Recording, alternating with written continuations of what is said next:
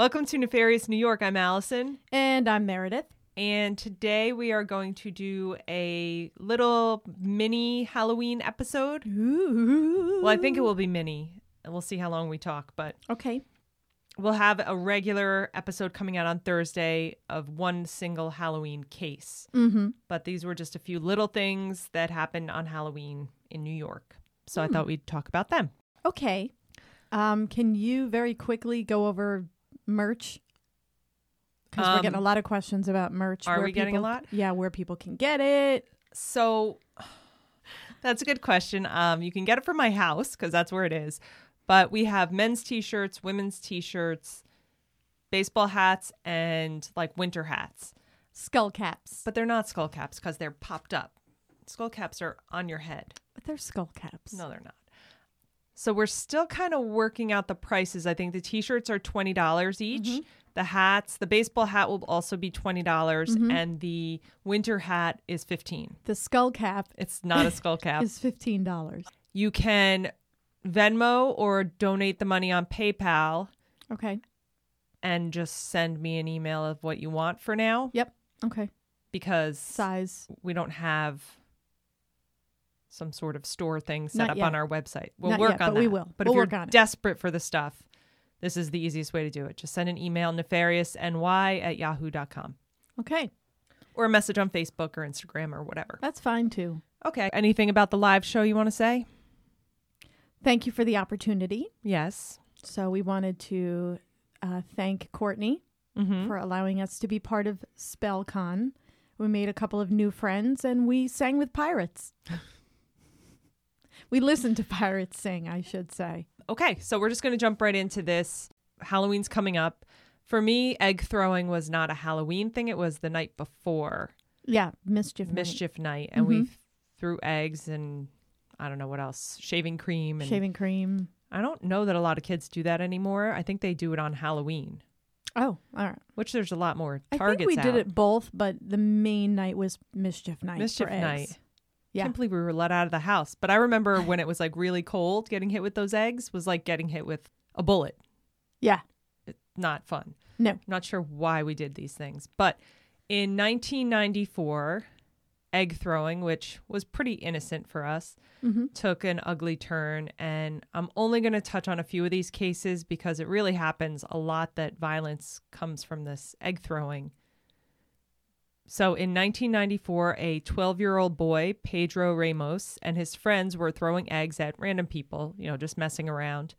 At about 9:30 p.m., two men were kicked out of a nearby bar for being totally wasted and drunk.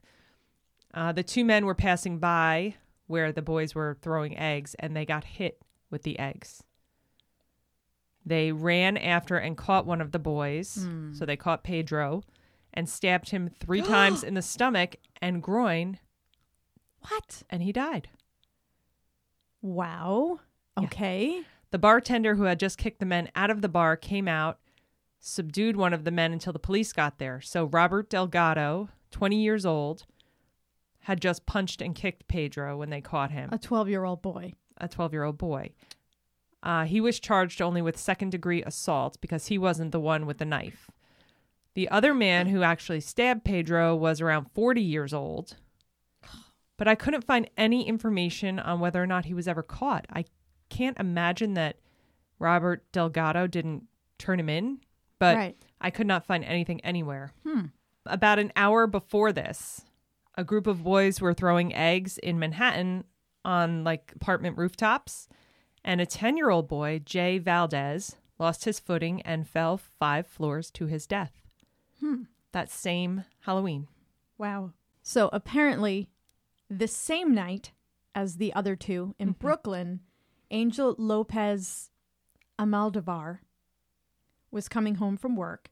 He was a 29-year-old mechanic and a father of a 4-year-old boy. And he was carrying a tricycle that he had just bought for his son. At around 8:22, about 15 kids surrounded him and started to throw eggs at him. He got angry and grabbed a nearby bottle and threw it at one of the kids. And this is so weird because this is such a innocent thing that kids do, you know? Well, it should be. I mean, I don't know how I'd feel about 15 kids surrounding me and pegging me with eggs. Well, no, that's I'd probably a bit much. feel a little threatened at that point.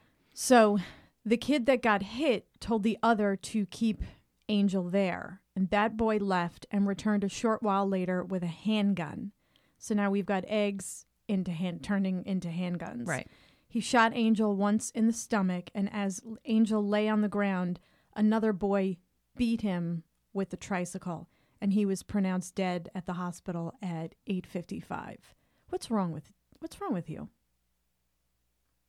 Like, I have no words for these incidents because it's absurd to me that going out to cause a little like trouble throwing eggs is ending in people being killed. Right. Well, and then in the other one, it was kind of like they were innocently throwing eggs and then subjected to this, murdering, basically. They were murdered.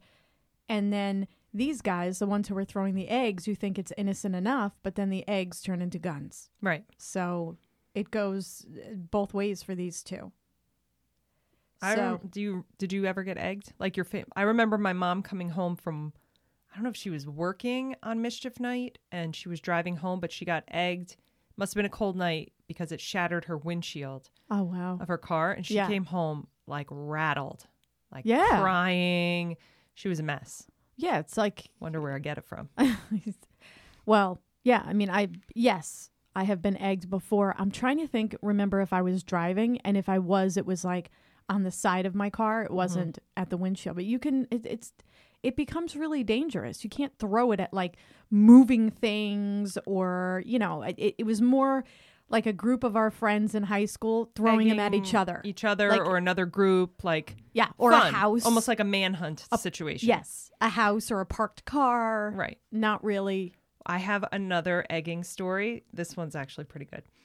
When I was pregnant with my daughter, Emma, I went into labor on Halloween. Mm-hmm. And I kind of tried to stay home and labor at home as long as I could because I had Matthew to trick or treat. Right. And you also, I remember you did not want to give birth on Halloween. No, I didn't want a Halloween baby. No. So I was kind of trying to just chill at home. But then it got a little, intense as it does when a giant child's trying to come out of your body. So we jumped in the car. And it was probably, I want to say like 9 or 10 o'clock Halloween night. And we were driving to White Plains to go to the hospital to have a baby. And the car got egged. Oh, but I was like in massive labor, like at this point. Like I was in a lot of pain. And the car got egged. And my husband, Bill, went to stop the car to go like after these kids. I thought I was going to kill him. I was like, you're insane. Drive to the hospital.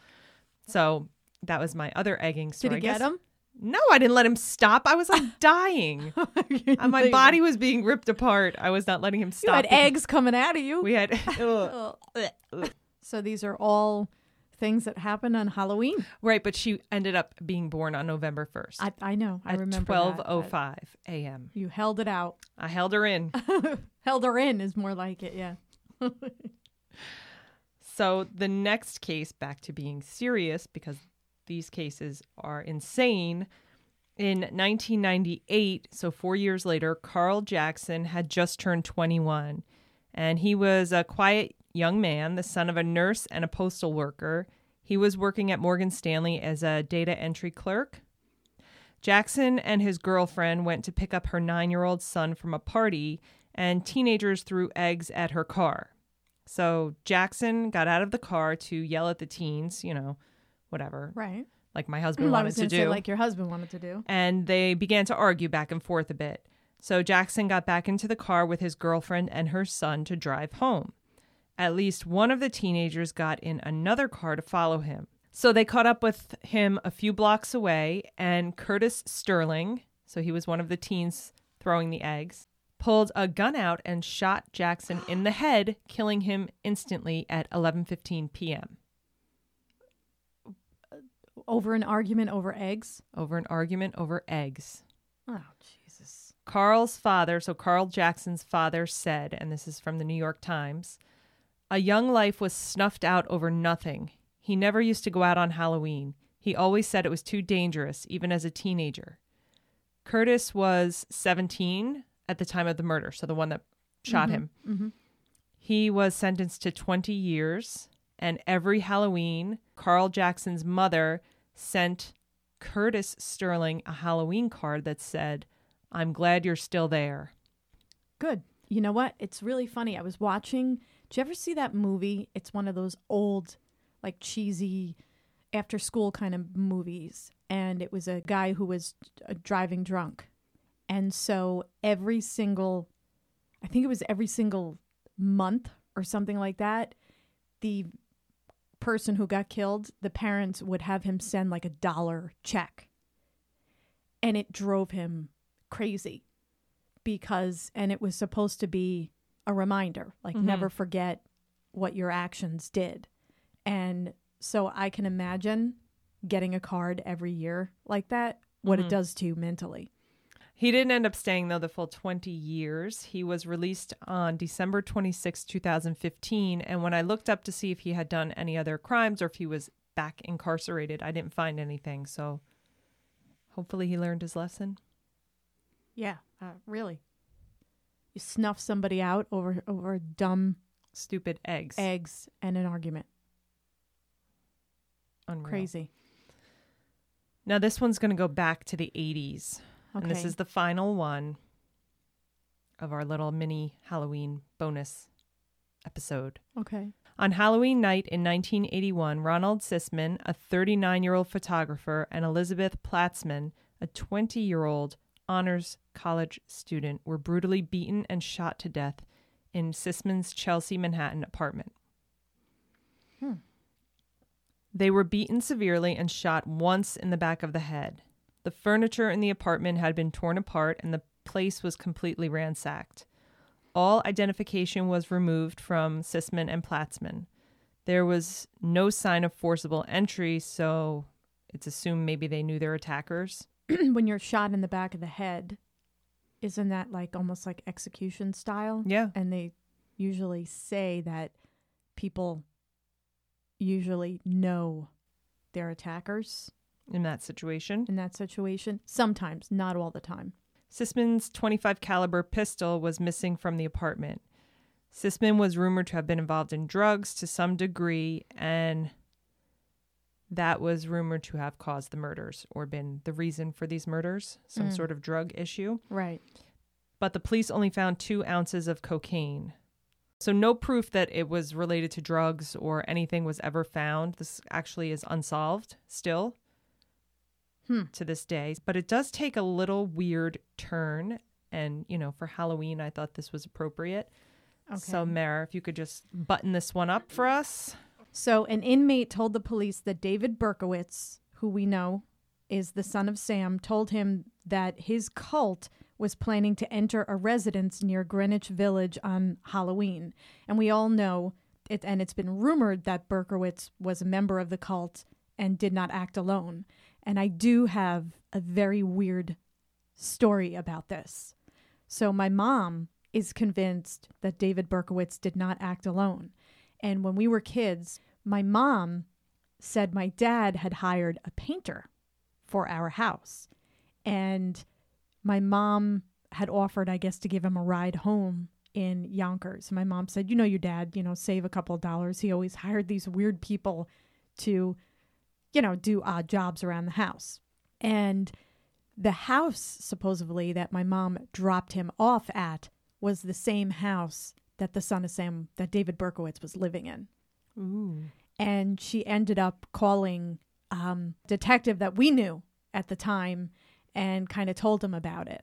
And I don't, nothing ever came of it, but my mom swears that this guy had something to do with David Berkowitz. Ooh. And she always tells that story. So back to this inmate, he had said that the cult would perform a ritual murder by shooting the couple in the head before ransacking the place. So this is what Berkowitz told him. Right. Now, this is a little bit, this is 1981, so we're going a little bit after, I believe, right? The son of Sam. Mm-hmm.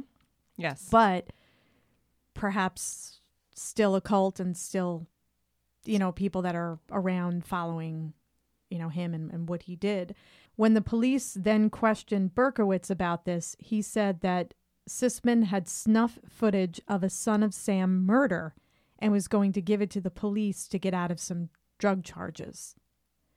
There was never any proof of this, and the case does remain unsolved to this day. But the Son of Sam did have a very detailed description of Sisman's apartment. Right. Very mysterious. Yes. So what do you think? I don't know. It seems kind of far-fetched that Son of Sam's cult killed him. Why? I don't think it seems that. Over snuff footage? No, but I think just a drug deal gone bad or something like that probably is more. I don't know. I mean, I think people were killed over nothing. I mean, with Son of Sam, I don't think that people were being killed for concrete reasons. I think they were just being killed because that's what he did. He was a murderer. I don't think he really had any reasons for it. Well, apparently he said the dog told him to do it, right? But, I don't know. I think that could be far-fetched, but I think it's kind of strange that Berkowitz's name comes up in this, and then Berkowitz knows a detailed description of the guy's apartment. Right. Totally. The whole thing seems bizarre. But when I saw this, I was like, yeah. I had never heard this before. So that is the mini episode for Halloween. We will be back on Halloween with a full-length episode on a Halloween-related crime. So this was just an appetizer. This was an appetizer of some of the creepy and spooky and nefarious things that happened on Halloween night in the New York area. Correct. And that's it. That's it. And we have been getting some really good feedback from other people that have been listening to the podcast. And Correct. I think that it has a lot to do with the diligence and how much care you take in the research, and how much work you do to bring these cases forward to the public. So thanks, Mare. We also got a big PayPal donation from Ed. Thanks, Ed. Mind. All right, so we'll see you in a few days. See you in a few days. That's a mini nefarious New York. Stay tuned for bloopers for Allison and Meredith after the music.